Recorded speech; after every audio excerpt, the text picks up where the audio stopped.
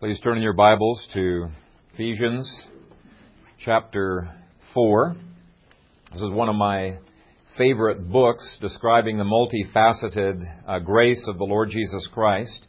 Ephesians 4, we've taken a break from our series in Acts, and we're going to be finishing up this little mini-series here on sanctification. If you would look with me at verses 31 through chapter 5, verse 2. Let all bitterness, wrath, anger, clamor, and evil speaking be put away from you with all malice, and be kind to one another, tender-hearted, forgiving one another, even as God in Christ forgave you. Therefore, be imitators of God as dear children, and walk in love, as Christ also has loved us, and given himself for us, an offering and a sacrifice to God for a sweet-smelling aroma. Amen. Father, we're so grateful for your grace. So grateful for your word that describes it and that is a light unto our paths. And we pray that as we have struggled with some of the things in our own strength, that you would teach us how to not war with our own right hand, but to war in the power and the might and the armor that you have provided by your grace. I pray that your people would be encouraged and built up, and that they would go from this place stronger and better able to glorify you. We pray that you would anoint my lips and enable me to faithfully, even with the feebleness and the foolishness of preaching, to be used to advance the cause of your kingdom. We pray in Christ's name. Amen. You may be seated.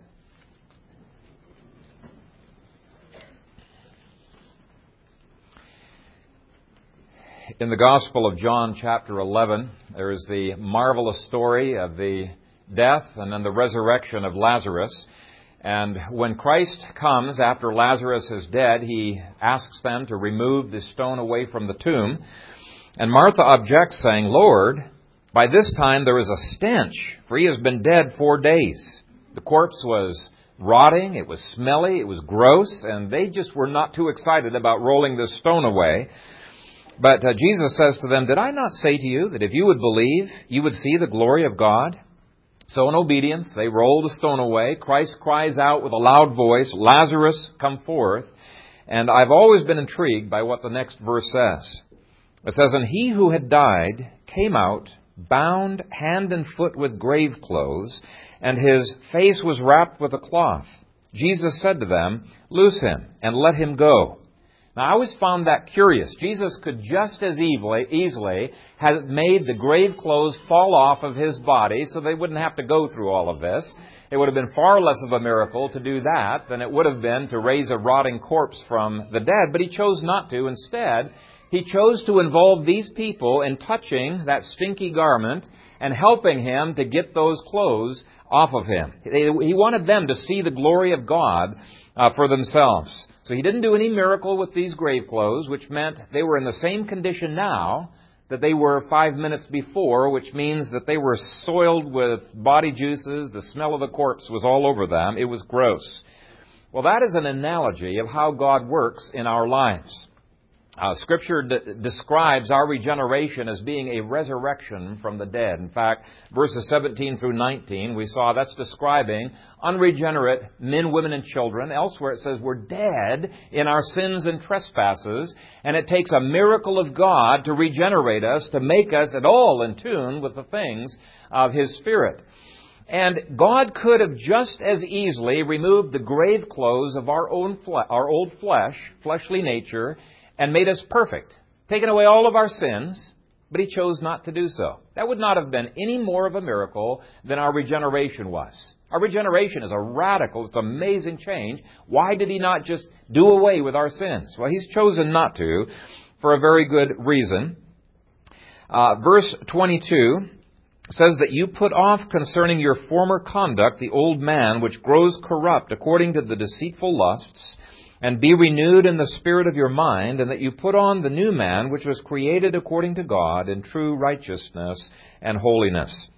He is likening our sanctification to the putting off of the old garments, of the old man, the grave clothes, and to the putting on of the new life clothes in Christ. And just as the friends and the relatives of Lazarus were involved in helping him to get out of the bondage of those grave clothes, He's involved us, the body of Christ, in that as well. We're to be exhorting one another, encouraging one another, stirring up one another to good works. And Hebrews even says provoking one another to good works.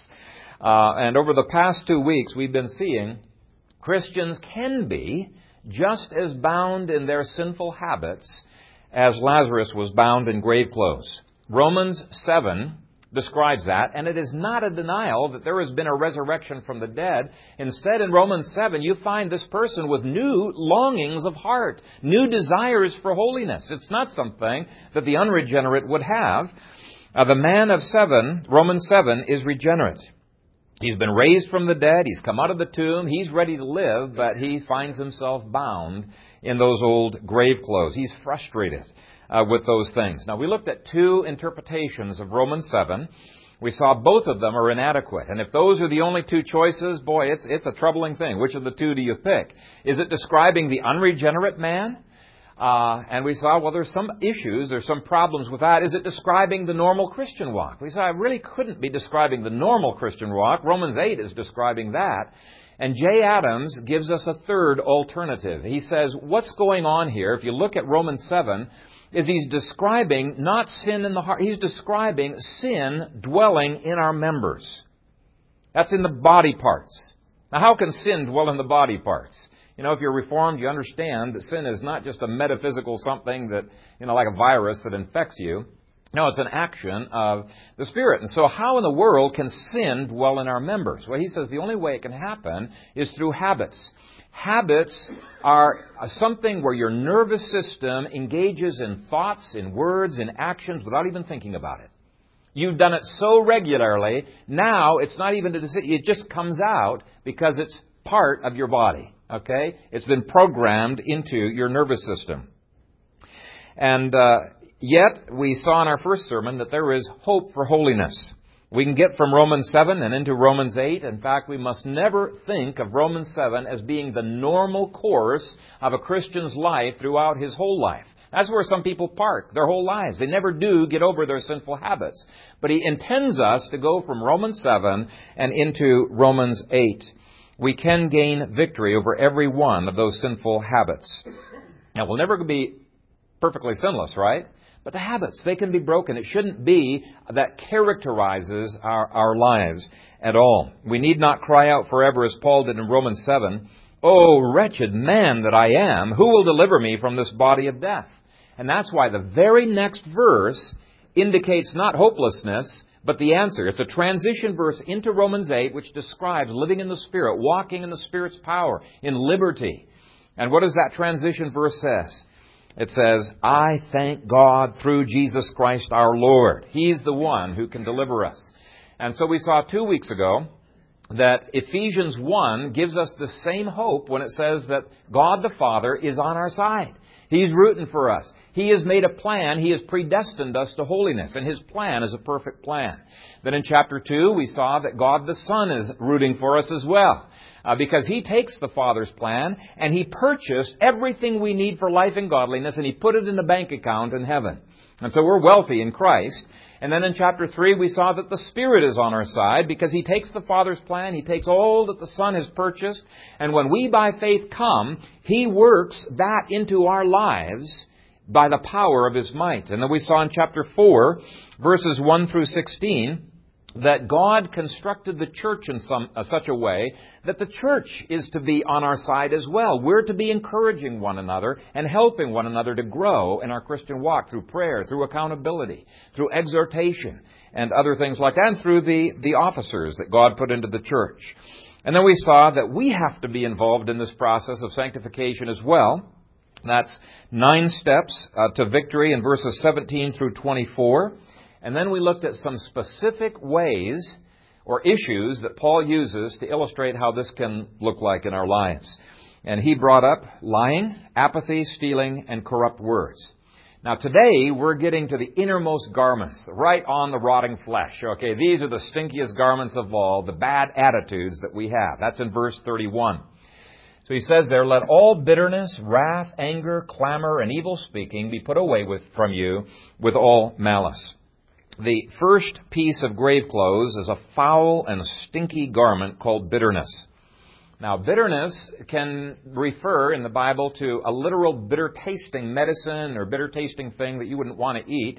But it can also refer to a bitterness of heart, a resentment concerning the things that have happened to us.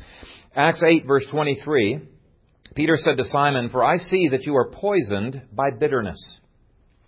Bitterness is like a poison that creeps into our hearts and makes us miserable because of unresolved anger. Now, let me give you some definitions various scholars have given of this word. T.S. Rendell defines bitterness as, quote, "the atmosphere produced in us internally when we meditate over life's circumstances and decide that we have not been given a fair deal." Have you ever felt that way? You just feel this negativity gnawing at your insides because somebody got promoted when you should have been the one that got promoted. Or your spouse is not what he or she is supposed to be. Or your parents aren't letting you do the things that you really wanted to do. That bitterness can take over. And if you feel that way, you need to recognize the dangerous thing that bitterness really is. Now, I've had people on a number of times tell me, "But Pastor, you do not understand the incredibly raw deal that I have been given. I have a right to be bitter." Now, you know what that sounds like to me? That sounds as silly as saying, "I have a right to wear these grave clothes. I have a right to be smelling stinky." That's exactly what it sounds to me. And I say, no way, get that off of you because it is not going to help you. It makes you unfit to live with. Who wants to be hanging around a person who smells like a corpse? No one. Another scholar defined bitterness as the radioactive fallout that contaminates everything in life after there has been a failure in the core of our being to come to grips with life's disappointments. And so when you're bitter, you have been overcome by evil. Okay? That other person's still controlling you. And he might live 500 miles away, but he's there day and night just triggering bad feelings within you. He's controlling you. John MacArthur defines it this way. Bitterness is that feeling of hurt, resentment, anger, hate, and even revenge that often build up in our heart when we have been bitten by certain experiences of life. James Merritt said, "Bitterness is harbored hurt hidden in the heart." I think you get the picture, and it's not a pretty picture. You may be bitter with your spouse, with your parents, with your pastor, because he didn't visit you properly, with your ruling elder. You may be bitter with your boss. You could be bitter against man. You could be bitter against God. But what's happening is it is polluting the inside. It's a poison that crowds out joy and contentment and peace. And it not only defiles you, Hebrews 12 says it is guaranteed if you do not pluck it up by the roots, it will defile everybody around you as well. Not everybody, because people can resist it, but it will defile many, is what it says in Hebrews chapter 12. And so if you are held in the bonds of bitterness, my exhortation to you is get rid of it. Do not relish it. Realize this is a stinking grave garment. The second and third pieces of grave clothes are wrath and anger. And the difference between those two is that the Greek word for wrath refers to a person who just flies off the handle. He gets really upset and angry, and then it's all over with, and he's back to normal. Whereas the word for anger in the Greek indicates a kind of under the surface, long-lasting burning. It's a ongoing kind of an anger. And you can see the definitions in your outlines. Let me go ahead and read those. Wrath is anger erupting, anger that boils over but soon subsides. It can be rendered as outbursts of passion or simply a person with a bad temper. Whereas anger is a settled disposition of indignation, an angry outlook upon everything. It can be rendered as long-lived anger, whereas wrath is spontaneous and quick. Anger is more premeditated. Now, some people think that they're okay because they don't fly off the handle. Sure, they get angry, but they control it, and they're not like this other person who's yelling and screaming and saying vulgarities and things like that, and so they feel more righteous than the other person. And I want you to realize, God says, I don't want you even thinking that way. That's a stinky garment too, even if it's a repressed anger, but it's under the surface there, and it's making you be poisoned. You got to get rid of it. Now, on the other hand, there are people who fly off the handle, and they say a few bad things to you, and they feel more righteous than the person who's got anger under the surface because they say, hey, I just vent.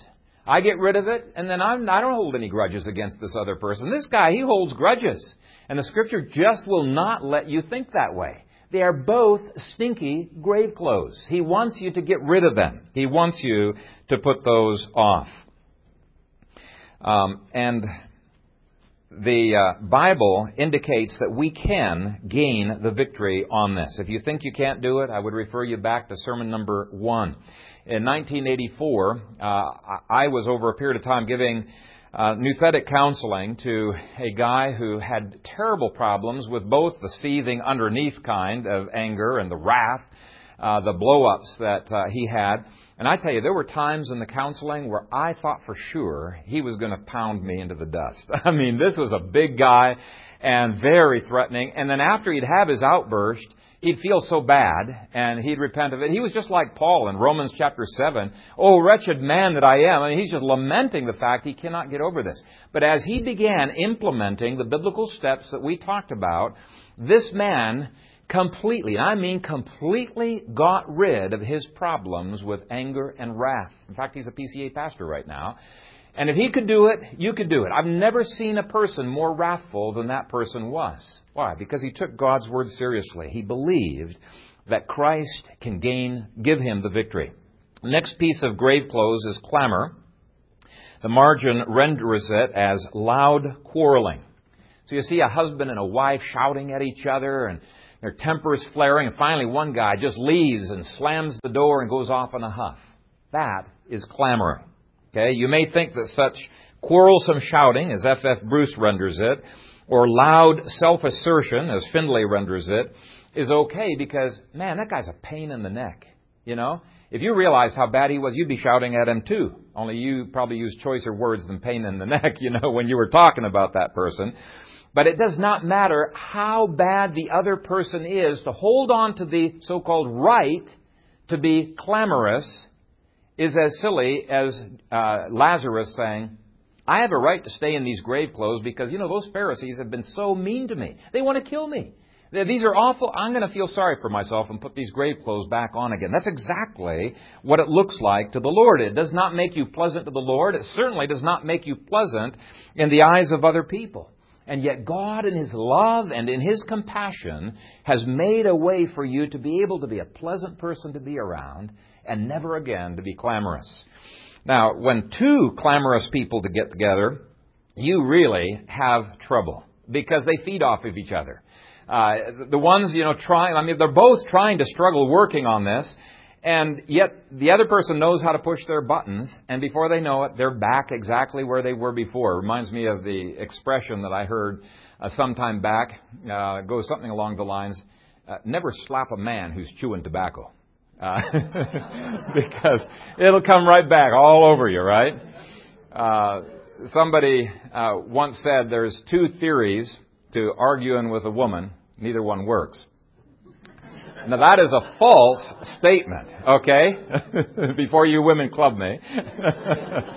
That is a false statement. What the statement should say is there's two theories to arguing with a clamorous person, whether male or female, and neither one works. And why does it not work? Is because the clamorous person is being driven by his emotions, not by reason. He's interested in winning, not in reconciling, not in seeing God's glory in that situation. And so if you are a clamorous man, woman, or child, you need to recognize this as a sin that God wants to put off. It's grave clothes that are binding you, holding you in bondage. And let the body help you with those filthy windings. The fifth piece of grave clothes is evil speaking. This is a reference to the foul language or cussing that a person does when he gets angry. And if you're one of those that just rips into people when you get upset, again, just realize nobody likes to be around somebody that's been in grave clothes for 4 days. Just back off and allow God's grace to minister through you. The last piece of grave clothes is malice. And I want you to look at the definitions in your outline. It is ill will or a desire to injure. It reflects an evil inclination of mind that even takes delight in inflicting hurt or injury in one's fellow man.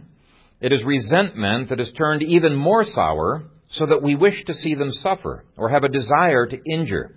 And you could say that this is the attitude when you've been hurt that dreams of ways of getting even or of seeing that person. You're just imagining, boy, yeah, if that guy really got publicly embarrassed in that way, that would be a great thing. This is the attitude that just wishes, oh man, I wish I had been able to say that zingy zinger. This would have been zingier than the other zinger I let loose with. And you lie awake at night thinking of different ways that you could make this person really feel bad about the sins that he's engaged in. That is malice. It destroys you internally as well. In his book, Once I Was Blind, But Now I Squint, Kent Crockett talks about an elderly woman who passed away.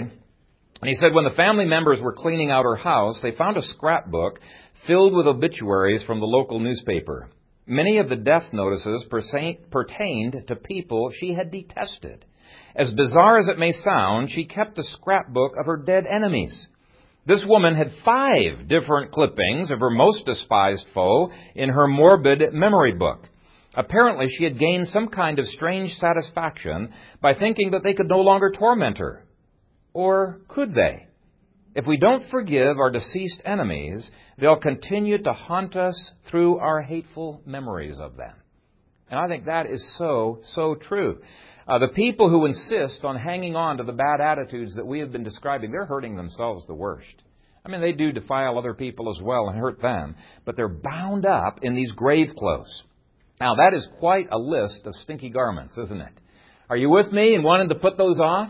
I mean, I've been involved in some of these bad attitudes in the past as well, and I can assure you, these are not good garments to be having on your body. They are not good at all. And before you can put on the beautiful garments that Jesus Christ has purchased, He's already put it into your wardrobe, and He's saying, put it on. What you have to do is you got to take the old garments off and take a shower of forgiveness, and then take the next steps that we're going to look at now. The first beautiful garment is listed in chapter 4, verse 32. It says, and be kind to one another. The word kind means gentle, kind, agreeable, manageable, mild, pleasant. According to one dictionary, the basic meaning is to that which causes no discomfort, easy, and gives sub-meanings as kind, loving, benevolent. Another dictionary has friendliness, kindness, mildness. Is it already making some of you feel upset? Speak says, in the 2nd century, the spectacle of Christian agape was so stunning for pagans who said, behold, how they love one another, that according to Tertullian, they called Christians not Christiani, but Christiani, made up of mildness or kindness. And so if you have had this tendency to be rough, rude, abrupt with people, gruff with people, you might think, man, this is impossible. I don't even know how in the world I'm going to be able to do this. But this is not the way I am. You know, my grandpa was rough and crude, and my dad was, and it's just the way I am. But let me assure you, Jesus Christ has already purchased that garment for you. It's hanging up in your wardrobe. It is there for you to put on, and He can give you the ability to make those changes by His grace. Proverbs 31, verse 26 says about the virtuous woman, she opens her mouth with wisdom, and on her tongue is the law of kindness. We shouldn't think of this as being something that's just for special people. Okay, this kind of a guy, yeah, he's very mild and very gentle. No, he says it's a law of kindness. This is something that should be across the board that every person, every Christian puts on. When you start practicing this kindness to those that you would have been tempted to get really angry and upset with, what happens is you're killing the inward principles to all of these negative attitudes that we are talking about here, and you are putting yourself into a position where God's grace can flow through you in a remarkable way. And it's really fun to see God's grace come through. When I've taken God at His word, you know, when you get up to that point, it seems like nothing's happened, God's not coming through. You take God at His word and you respond in a right way, and you can actually sense God's grace taking over. It's sort of like the man with the withered hand. Jesus, when He was commanding an absolute impossibility when He said, stretch forth your hand. Now, if that man had said, I can't stretch it forth.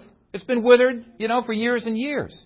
You got to heal it first, then I'll stretch it forth.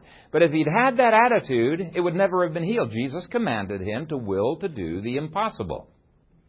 And praise God, because He is sovereign, He works in us both to will and to do of His good pleasure, right? And it's the same with our walk in these areas of bad attitude.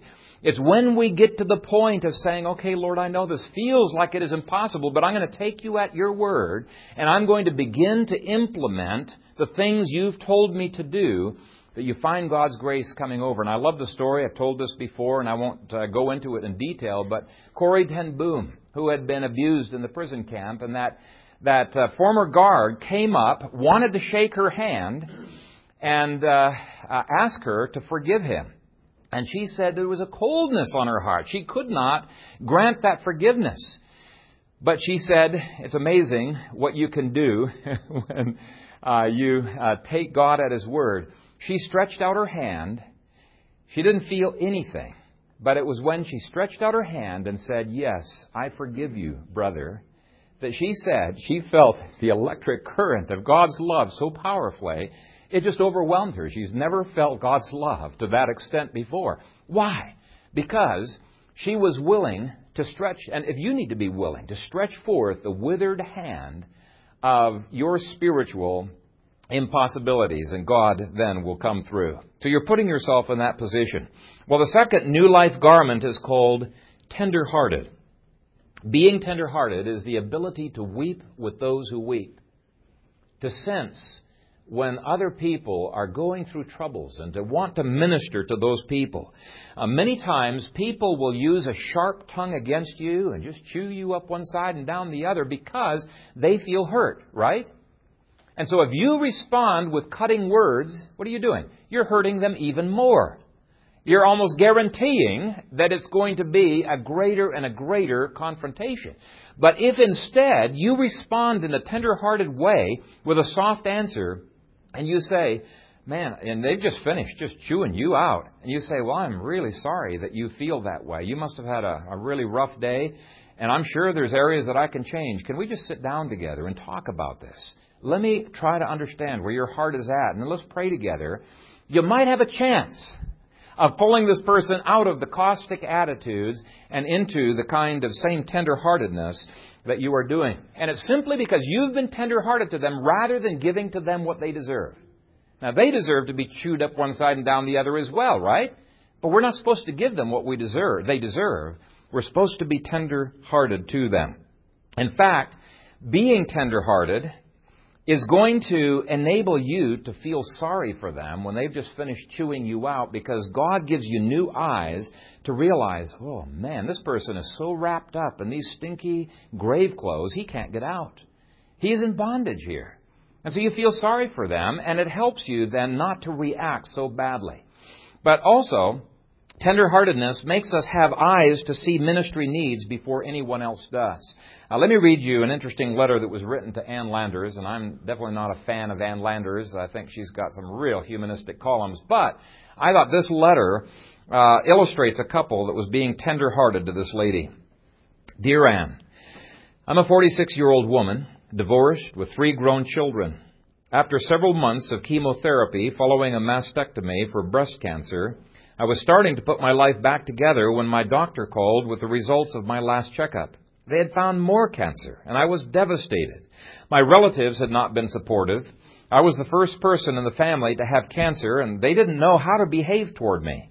They tried to be kind, but I had the feeling they were afraid that it was contagious. They called on the phone to see how well I was going, but kept their distance, and that really hurt. Last Saturday, I headed for the laundromat. You see the same people there almost every week. We exchange greetings and make small talk. So I pulled into the parking lot, determined not to look depressed, but my spirits were really low. While taking my laundry out of the car, I looked up and saw a man, one of the regulars, leaving with his bundle. He smiled and said, "Good morning, how are you today?" Suddenly I just lost control. I lost control of myself and blurted out, "This is the worst day of my life. I have more cancer." Then I began to cry. He put his arms around me and just let me sob. And then he said, "I understand. My wife has been through it too." After a few minutes, I felt better, stammered out my thanks, and proceeded on with my laundry. About 15 minutes later, here he came with his wife. Without saying a word, she walked over and hugged me. Then she said, I've been there too. Feel free to talk to me. I know what you're going through. And I can't tell you how much that meant to me. Here was this total stranger taking her time to give me emotional support and courage to face the future at a time when I was ready to give up. Oh, I hope God gives me a chance to do for someone else what that wonderful woman and her husband did for me. Meanwhile, Anne, please let your readers know that even though there are a lot of hard-hearted people in this world, there are some incredibly generous and loving ones too. Being tender-hearted is a beautiful, beautiful thing. And you don't have to just stand there and look with envy and say, man, I wish that I could have that. By God's grace, you could be there as well. Because Christ has already purchased the garment for you, it's a matter of putting on the steps we looked at in the first sermon. Every time the garment falls off, you put it right back on again. You confess and you go forward. The third beautiful garment is called forgiving one another. Now, I'm not denying that these things are difficult to do. I am not denying that at all. But what I am saying is when you do them, you're going to end up being far more blessed than the person that you forgive. Clara Barton, the founder of the American Red Cross, was one time reminded by a friend of hers about a horrible deed that an individual had done to her. And Clara Barton acted as if it didn't even bother her. And the friend had said, don't you remember that incident? And Clara Barton says, no, I distinctly remember forgetting it. Now, I think we do need to clarify, you can't just forget sin. In fact, God does not forget sin. That's a misunderstanding of Scripture in Ezekiel. There is a vast difference between forgetting sin and not bringing sin to remembrance. You see, God is omniscient, so He can't forget anything. Forgetting is passive. You don't have to do anything to forget. You just do it. It's a defect. It's like amnesia, right? Whereas not bringing to remembrance is very active.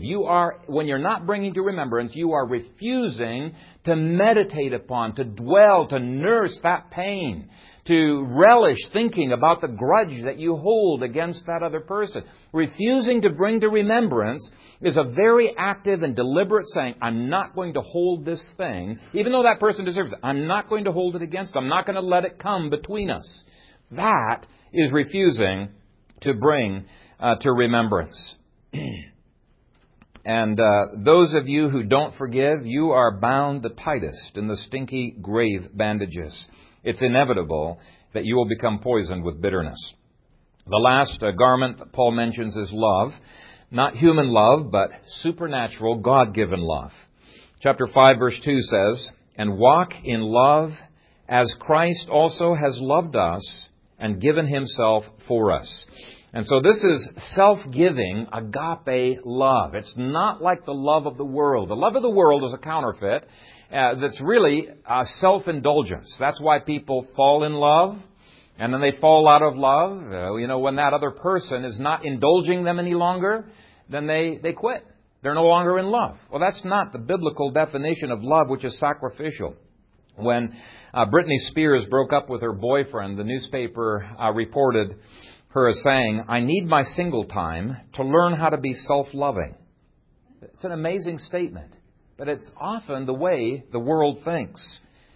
Self-assertive, self-loving, self-appreciative, self-congratulatory, self-preoccupied. I need my single time to learn how to be self-loving. Well, those words should never be on our lips. And if they are, you're going to make yourself more and more miserable. You're going to go down this downward spiral.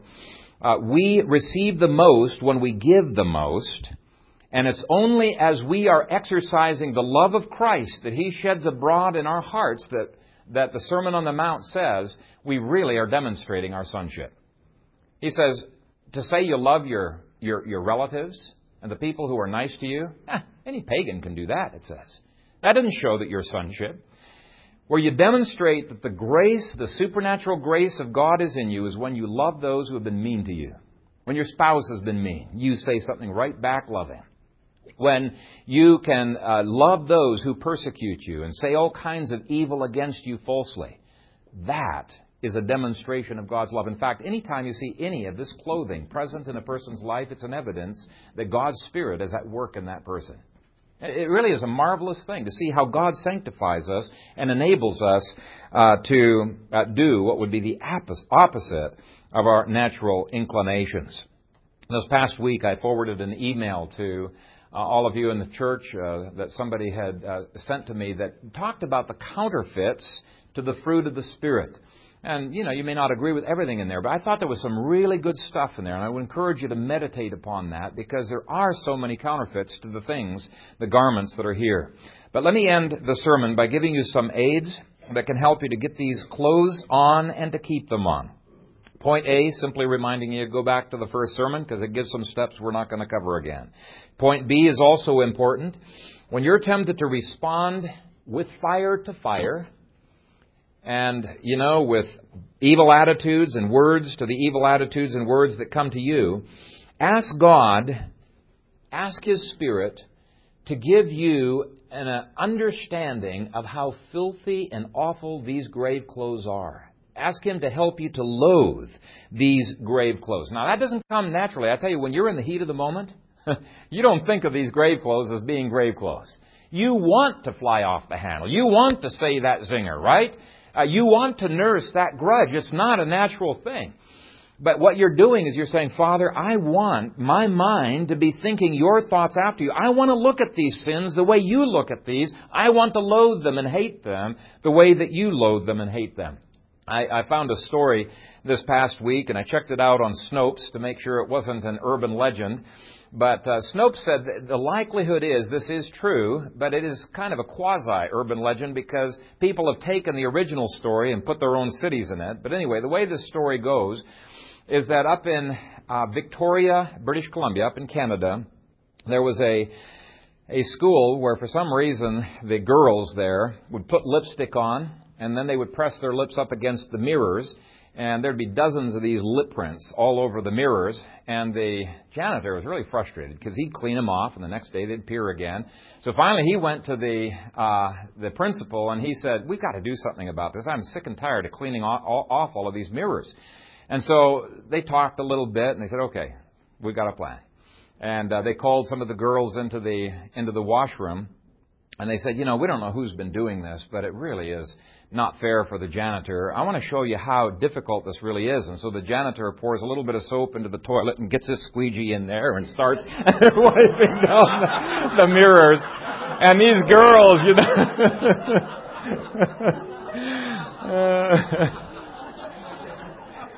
these girls just wide-eyed are just grossed out. They never had anybody sticking any more lipstick onto the mirror. In fact, every time they looked at the mirror, all they could think about is where that squeegee had been in the toilet. Well, next time you are tempted to whine and get bitter, to cuss somebody out, remember that story. If you could see the dirt that you are kissing with your thoughts, your attitudes, and your words, it would gross you out, because what you're doing is you're giving in to filthy, demonic temptations and suggestions. You're giving in to the temptations of your flesh. They're filthy. And here you are. You've been kissing the mirror with your ungodly attitudes. And so ask God, Lord, help me to see that this mirror I've been kissing is filthy.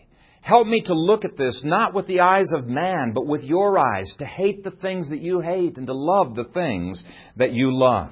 Point C, ask the Spirit to give you a new appreciation of the sweet aroma of the new clothes provided by Christ. And I've given several aspects of how perfumed these clothes of Christ really are. Now look at the perfume of His forgiveness. Chapter 4, verse 32. Forgiving one another even as God in Christ forgave you. Now when you meditate deeply on all that you have been forgiven of, it will gender within you a new ability to forgive others, which is almost always going to be far less of a forgiveness than God has given to you.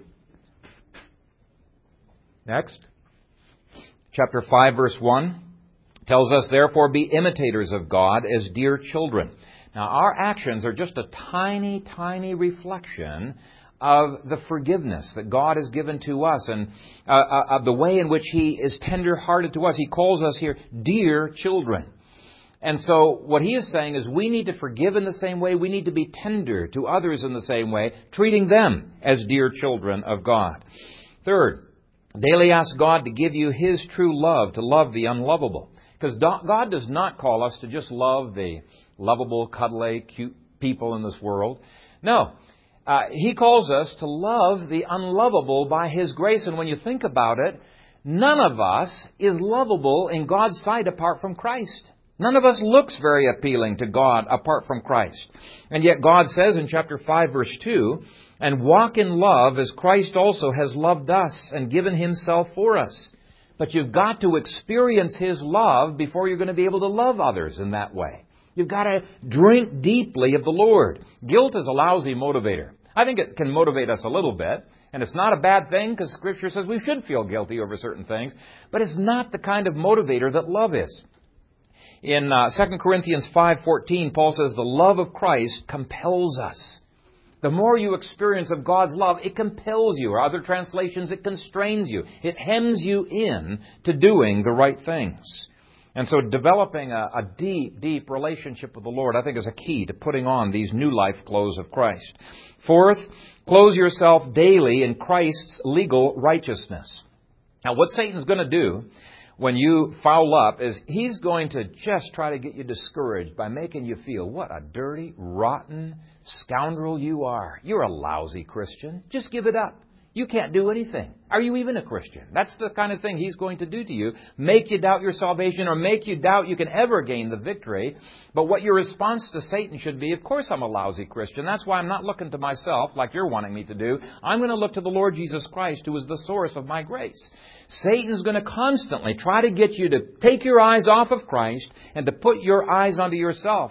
That's a dangerous place to be because you're always going to be letting yourself down. Your security is totally in the Lord. And so you need to meditate on the theology of chapter 5, verse 2, where it says, Jesus is an offering and sacrifice to God for a sweet-smelling aroma. Until you are secure in Christ, you won't be able to put off the old garments and to put on the new garments because it's not we who smell so great, it's Christ who smells so great. Okay, it's not self-esteem, it's Christ-esteem. His imputed righteousness makes us totally secure. We don't doubt our salvation when Satan brings these things and these sins into our place. His imparted grace, which is sanctification, takes us from grace to grace and from glory to glory. And yet it is Christ and Christ alone who can make you smell like cologne to the Lord. And so when you blow it this next week, and if you're just starting on this, you're going to blow it. Okay, you just be prepared. You're going to blow it because we said it takes 6 weeks of daily concentrated effort to have put off an old habit, whether it's a sports habit or whether it's a spiritual habit. Doesn't matter. About 6 weeks until you feel so comfortable with the new habit of righteousness, you do it without thinking. And so don't give up. Don't get discouraged. And so when you blow it this next week, confess your fault immediately to the person that you've blown it against. Confess it to the Lord as well. And make sure you call it what it really is. Don't say, minimize the sin. Say, this was a great sin against you. It was a foul and stinking garment. It was grave clothes. It was attached to my own wife. I hate it. And I want to be righteous before the Lord. Please forgive me for what I have done. So you ask for forgiveness of them. You ask forgiveness of Christ. And then you seek cleansing by the atonement, and you ask God to finish the good work that He has begun in you. Tell Him you want to get from Romans 7 and into Romans 8 on this particular issue that you're struggling with. And He has given to you a power in Romans 8 that not even the greatest of pagans have ever been able to have. Alexander the Great was able to conquer the world, but he could not conquer himself. In fact, I just found out recently that because of his lack of self-control, when his best friend teased him, and when I heard the words he was teased with, it just seemed like a mild teasing, he got so angry he killed his friend. Now, he regretted it later, But here's a guy who can conquer the world. He can't even conquer his own heart. And yet I have seen, in contrast, men, women, and children who have conquered their bad habits and their attitudes and their words, and they've actually become people who are pleasant to be around. Okay? This is the goal that we should have, to so much have the savor of Christ about us. His character being our character, that when we're hanging around unbelievers, they're drawn to Christ, the Lord of glory, because they see what He has done in us and through us. And so I want you to join with me in asking God whether He would now begin to do that work in us. If this is something you would want in yourself, just say amen right now. Yes, Lord, I want it. Amen. Father, we do agree with your word. We do want to get rid of these old, foul, stinking grave clothes. We want to put on the new life clothes that Jesus has purchased for us. And we thank you that you have blessed us with every spiritual blessing in the heavenly places in Christ. Give us faith, Father, to make checks on that spiritual bank account that you have given to us. And by your Spirit, I pray that you would produce in us the savor of the Lord Jesus Christ, that you would produce in us such a wonderful testimony that even our attitudes reflect the savor of the Lord Jesus Christ. Please, Father, sanctify us from the inside and out. And we pray it in Christ's name and to His glory. Amen. Let's respond to God's Word by standing and singing the final hymn, which is May the mind of Christ my Savior live in me from day to day.